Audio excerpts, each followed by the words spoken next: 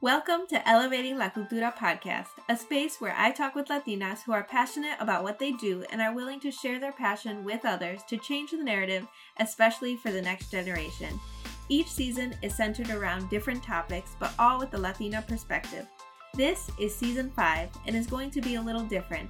It's going to be a mini season with only 6 episodes, and they will all be solo cast where I dive a little deeper into sharing my own story. I'm so excited to share more about what has brought me to creating this space. So vámonos, and let's get into it. Hola, and welcome to another week of season 5, where I'm doing a deep dive into sharing my story and what has brought me here. Last week, I shared why therapy is so important to me, and this week I'm closing out the season with an episode on cultivating this community. I've been asked about podcasting and why I've decided to keep going with the podcast many times. And every time I'm excited to share that I do it because I believe in sharing our stories. I believe in elevating our stories. I told you that most of season 1 were people that I had met through the wedding and events industry. They had shared their story with me, which then gave me the courage to share my experiences in the wedding industry too. So yes, podcasting is a lot of work. A lot of hours go into the production part of podcasting. Emails, scheduling, recording, editing, publishing, marketing. All of the things take a lot of time. That is one reason I decided to do seasons, because it would give me breaks every few months to regroup, plan, and focus on my next set of guests. But it is all worth it when I see those episodes are relatable to the listeners. And they can find similarities in the stories shared, letting us know that we're not alone. I think that has to be my most motivating thing in all of this, that people can feel safe, valued, and like they have people to be there for them. I mentioned back in the second episode of the season when I was talking about me trying to figure out my cultural identity, that I deeply desired to be part of a community that I felt encouraged me and valued me. I first felt that as a part of the basketball team in middle school. I'm so grateful for the group of girls who became friends for those years. I've kept that experience in my heart so that as I build this community, I make sure that I make people feel the same warmth I did during that time. I've been to plenty of events where I did not feel welcomed. I felt out of place, and sadly they've been in predominantly white spaces. But that's why I created this podcast, why I've expanded to hosting brunch networking events with my friend Veronica. We met through the wedding industry and have been friends since. You can actually hear her story on episode 9 of the podcast. It's been time for us to stop feeling othered or little or out of place. Aquí estamos, and we are thriving. I think a huge piece of making generational change is first taking care of your mental health, because this work is hard, is no joke, and it's so important to have someone walking alongside you as you process all the things. And secondly, it's important to have a good support system. This is part of your support system. As this podcast has grown to in-person meetups, soon to be in-person events, and also a studio space, know that I and those who have been podcast guests or attended events are also part of your support system. And we are all working collectively to change the narrative as parents, as Latinas, as first gen, as partners, as friends, as all of the above, as human. And that means we will get there faster with good relationships that will pour into you, encourage you, and just be there for you.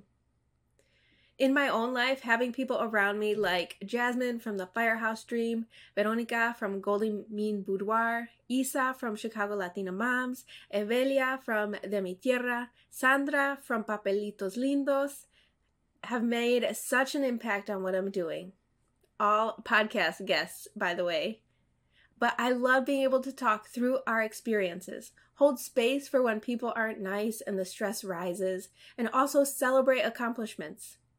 Without people to support me in my business and in my life in general, I know that I'd be way more anxious, and I would probably revert back to my conditioned responses to stress and anxiety, which is to be a workaholic and hide from my actual feelings to find value in what I produce.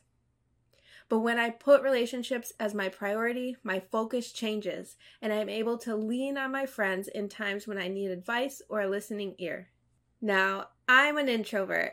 I know I put myself out there, have this podcast, host events, but deep down I'm an introvert, and at the end of the day, I need to zone out scrolling TikTok or watching a show. Even when I work as a wedding photographer or end a session for a client, I usually drive home in silence. I might be rocking it with my music on the way up to my session, but after a whole wedding day or even just a few hours, I need that silence to regroup before going home.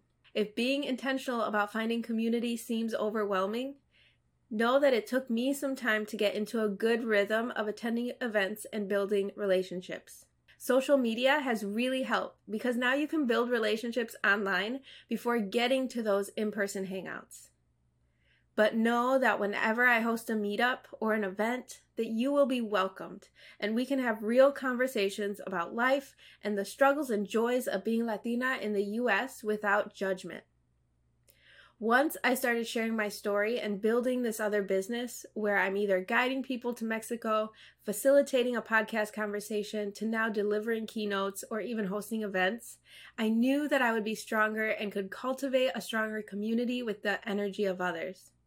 My business coach, Ashley, from episode 38, has really stretched me in reaching out to people to see how we can work together and amplify each other's voices.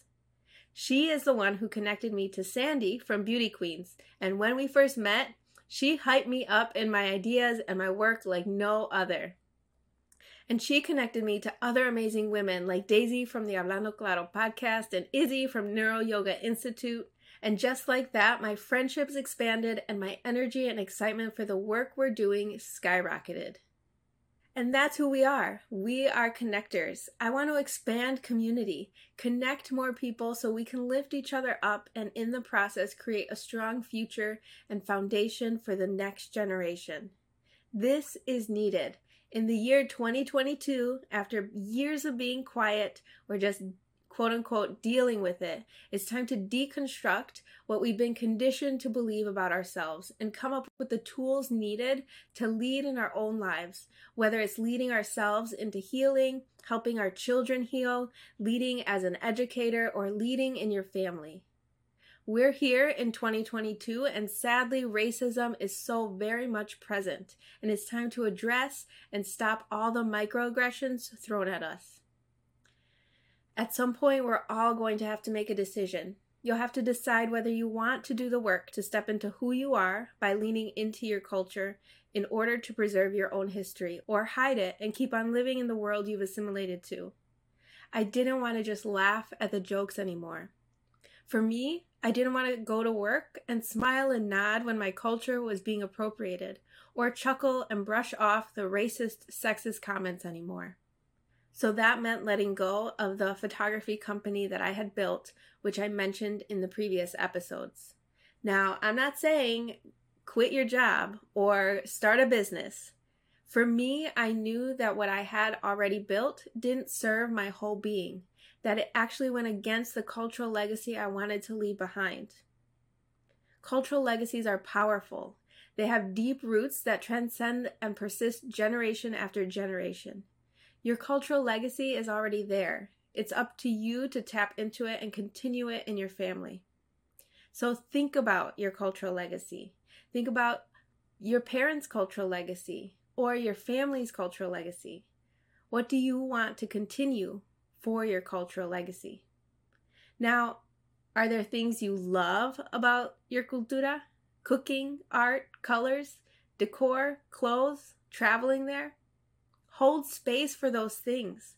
Feel the joy you feel when you think about your favorite meal or the peace you have thinking about certain traditions. Maybe like limpiando la casa on a Saturday. Lean into those a little more and make room for how you want to invite that joy and prioritize it in your own life. Now, are there things that maybe you'd like to leave behind and not take with you as you move forward? Toxic parenting? Negative self-image, guilt and shame, normalized machismo. Hold space for those. Be intentional about thinking about where you want to shift and adjust for your own life. and start saying goodbye. Think about what you're going to replace them with. I started with toxic parenting or chancla culture. And when I shared my story about parenting in episode 52, I mentioned that I had to have some hard conversations with my parents and family. But I also started seeking the resources to support my decision. I started following Instagram accounts that started shifting the narrative for me. I mentioned that I was a yeller, and when I first heard of gentle parenting, I was like, what on earth? This is not gonna work. Until I tried it, and it was so eye-opening, and I started believing that I could change, and that I could in fact have a healthy relationship with my kids. And then what was amazing is I started connecting with other moms who were doing the same thing. I had examples right in front of me, and we were all examples for each other. And I was like, okay, I for sure can do this. Create a completely different environment from my childhood, one that I longed for, even though I might not have known it then. When I think about parenting and my kids' future, I always think back to Mari from Latinx Marketing on episode 47, when she shared how amazingly supportive her family was in her choosing her career path. It's inspiring to see the outcome of being able to shift your mentality or just being able to let go of conditioned ways of thinking. After her interview, I was like, yes, this is how safe and supported I want my kids to feel so they can have the room and space to figure out what they want for their lives after college. And that is the goal, to break through assimilation, to break through your past experiences and rewrite the narrative so you can create a legacy for your children that elevates your culture, now and for the future. This is the last episode of this mini season, but that doesn't mean that the conversation ends. This year, I'll be doing more in-person events, and we will have more opportunities to do this work together. I'm always up for continuing the conversation, so subscribe to the podcast so you don't miss out on an episode when it goes live. I also encourage you to share with others because the more people we have talking about our stories as Latinas living in the U.S., the easier it will be to make a collective change for a better future. Season 6 will be coming out this fall, so after you listen to an episode, feel free to take a screenshot to post on Instagram and tag @Elevating La Cultura or send me a DM. You can also comment on our YouTube video if you're watching online. I always like to hear from people and how they resonate with the stories that I share. So, leave a review on Apple Podcasts so we can get more ears listening to these stories and we can continue elevating la cultura. Alright, enjoy the rest of your day, afternoon, evening, whenever you're listening, y nos vemos pronto. Adiós!